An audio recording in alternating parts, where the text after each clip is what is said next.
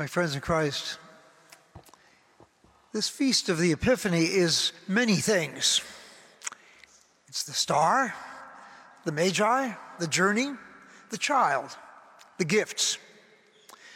The star speaks of a God who calls but never coerces, who guides but ever so gently. The Magi speak of searching and seeking, wondering and wandering.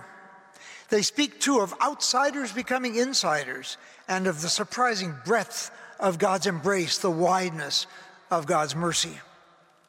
The journey they make speaks of faith and hope, the risk of faith and the power of hope. The child speaks of a God whose ways are not our ways, for who would ever expect God to be a helpless child in the arms of his mother? And the gifts, I used to think that the gifts the Magi offered the Christ child spoke more about them than about him, that they were a statement about their world, their values, maybe even their needs.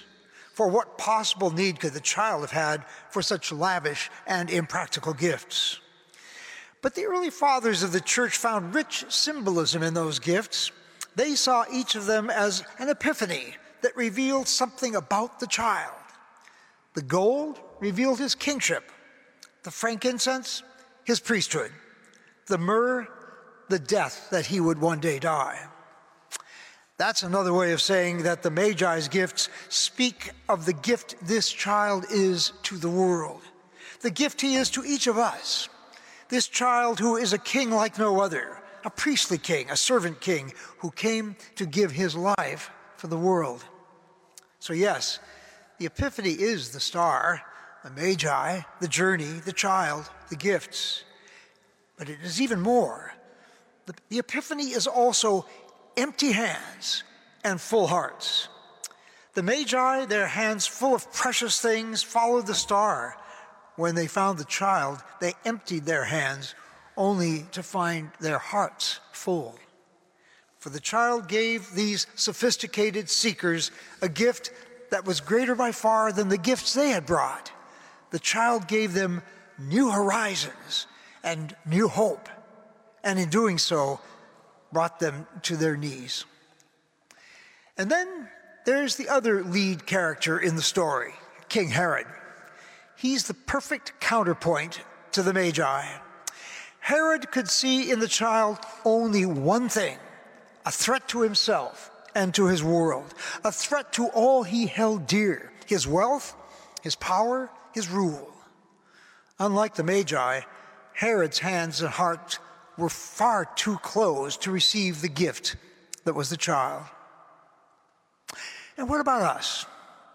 If we are to receive the gift of the child, we must open our hearts and empty our hands as the Magi did. Let go of things we cling to, the things we crave, the things we may find it hard to part with, money or material things, things that weigh us down, or less tangible things like our selfishness, our harsh judgments, our prejudices, our overreaching ambitions, our aggressions, our refusals to forgive.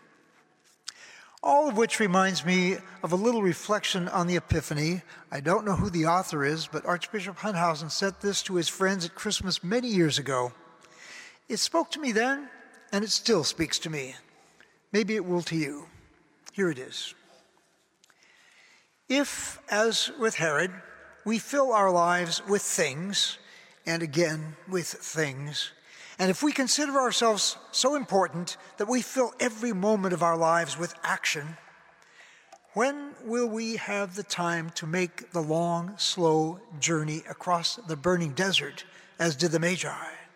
Or sit and watch the stars, as did the shepherds? Or ponder in our hearts the coming of the child, as did Mary? For each of us, there is a desert to travel, a star to discover, and a being within ourselves to bring to life. My friends, Christmas and Epiphany are Magi moments, magic moments too. We empty our hands, generously giving gifts to family and friends. We do this because at the heart of Christmas and Epiphany is the one who is himself pure gift, the one who is the Father's gift from all eternity, the one who comes to give that gift to us, comes to give himself to us. To receive this gift, we must empty our hands as the Magi emptied theirs. We must free ourselves. Let go of things that don't really count. Let go of everything that is contrary to the child and to what he stands for. Only in this way will we create in our hearts and in our lives a space empty enough and big enough to receive the gift beyond all other gifts. That gift is ours for the taking, my friends. It comes. He comes to us in many ways, if only we have eyes to see. And of course, he comes to us right now in the Eucharist we celebrate and receive.